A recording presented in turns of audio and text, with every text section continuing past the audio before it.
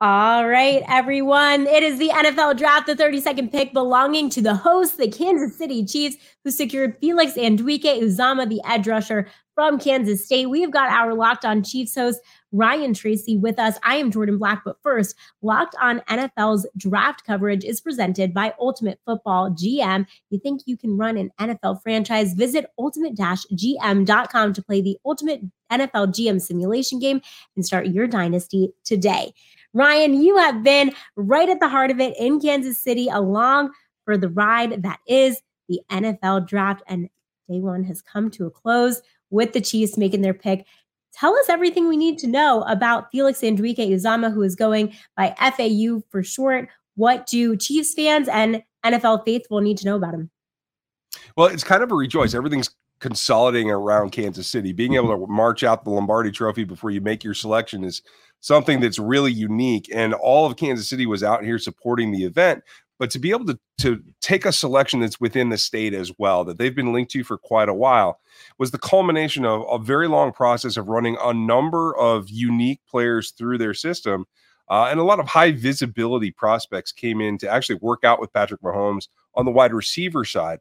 Now, all top four of my wide receivers went off the board fairly succinctly there, long before the Chiefs were able to make that selection. And Jordan, the big thing about it was there was a lot of talk of trade up. There were a lot of phone call selections or conversations, that is, talking about selections that maybe could move around. None of them came to fruition. And when it came down to making the selection at 31, for Felix, it was a player that the Chiefs believed in. They had an opportunity to trade out, as we heard from Coach Reid himself, and they elected to stay and take FAU to bring into the Kansas City Chiefs organization because they like what he brings.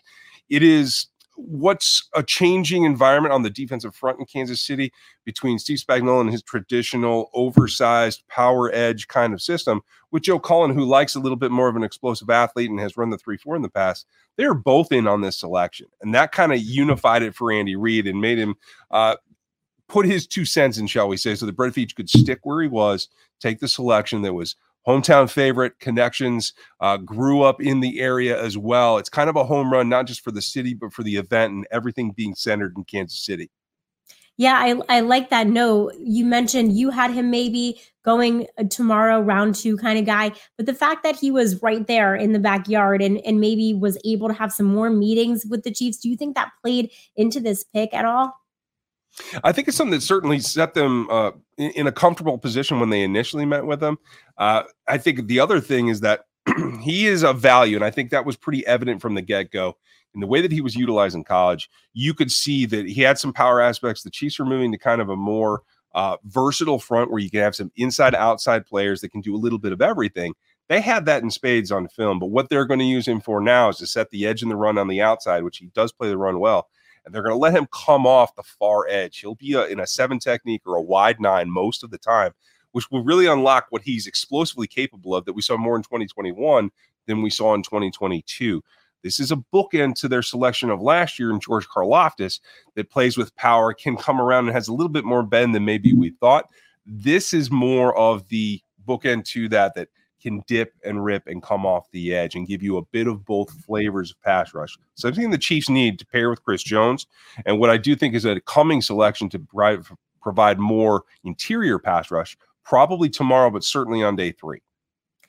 Speaking of the coming picks, the coming rounds, what else do the Chiefs need to address position-wise?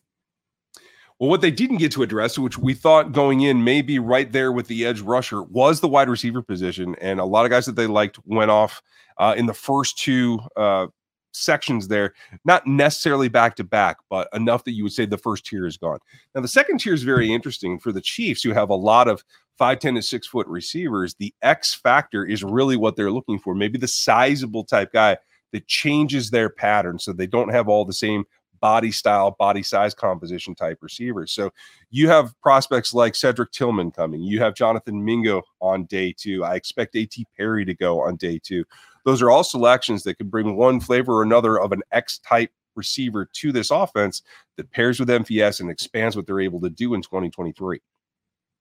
I'm curious what you heard from the press conference you just had. Any interesting nuggets, any interesting facts for those of us that weren't able to be there firsthand and listen in?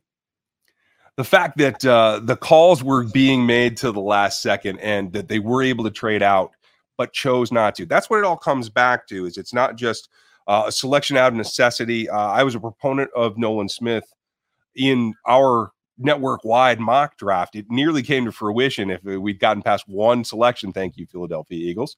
But it came down to that selection. I think in the end, it worked out in a way that allows them to stay true to their board, not sacrifice value for draft picks, and come back and really reset the board for tomorrow with their other needs, which are offensive tackle and that wide receiver group. Both, I think, have plenty of options on day two that will allow them to get things done. And then just being in Kansas City, the draft being there, a Union Station, everything looked from afar really neat, really special. What was your point of view, perspective on how everything was done in Kansas City, the home of the defending champs? How did you think everything went? It was really fun experience. And because of the situation where it was with the North Lawn being so exposed and being able to have a group of people down there and enjoy the Chiefs experience, the NFL draft experience, all the booths and experiential happenings down there, that's really great. But I thought it also showed the history of the city a little bit. I thought the green room was really unique and showing off Union Station, which is a mainstay in the city. And I thought it kind of wrapped everything together. And I give kudos to the Chiefs fans supporting even maybe some of their rivals as they're making selections. You didn't hear a whole lot of negative feedback from the crowd. It was very much an event to be shared and enjoyed. And I think that's the way that it went down. Your fans probably want to hear your perspective too on just the overall draft. Were there any major surprises that stuck out to you? I mean, there's a handful of selections that went well before I expected them to, but you can see the reasons why. I think there was a lot of risk taking in this first round, certainly a lot of movement. And I know the Chiefs were trying to be involved in that, but overall the league, I think, was very, very active tonight. And I think that says that it was a split class in that certain teams had certain evaluations based on traits that they really wanted to hone in on, but there was no consensus. And in the end, that makes it fall in some ways common. It puts you out of pick selection possibilities, and in some ways allows you to move in your own circle and go after a prospect that you can tailor to your system. And I think that's what we're going to see in the coming years, particularly at the DB position and some at the interior offensive line as well, that I think is going to be big tomorrow. Exciting to see what happens tomorrow and throughout the remainder of the draft. For more on the Chiefs, be sure to listen and tune in to Locked On Chiefs, part of the Locked On Podcast Network. Ryan, appreciate your insight for all things NFL and Chiefs and NFL draft. Thank you so much.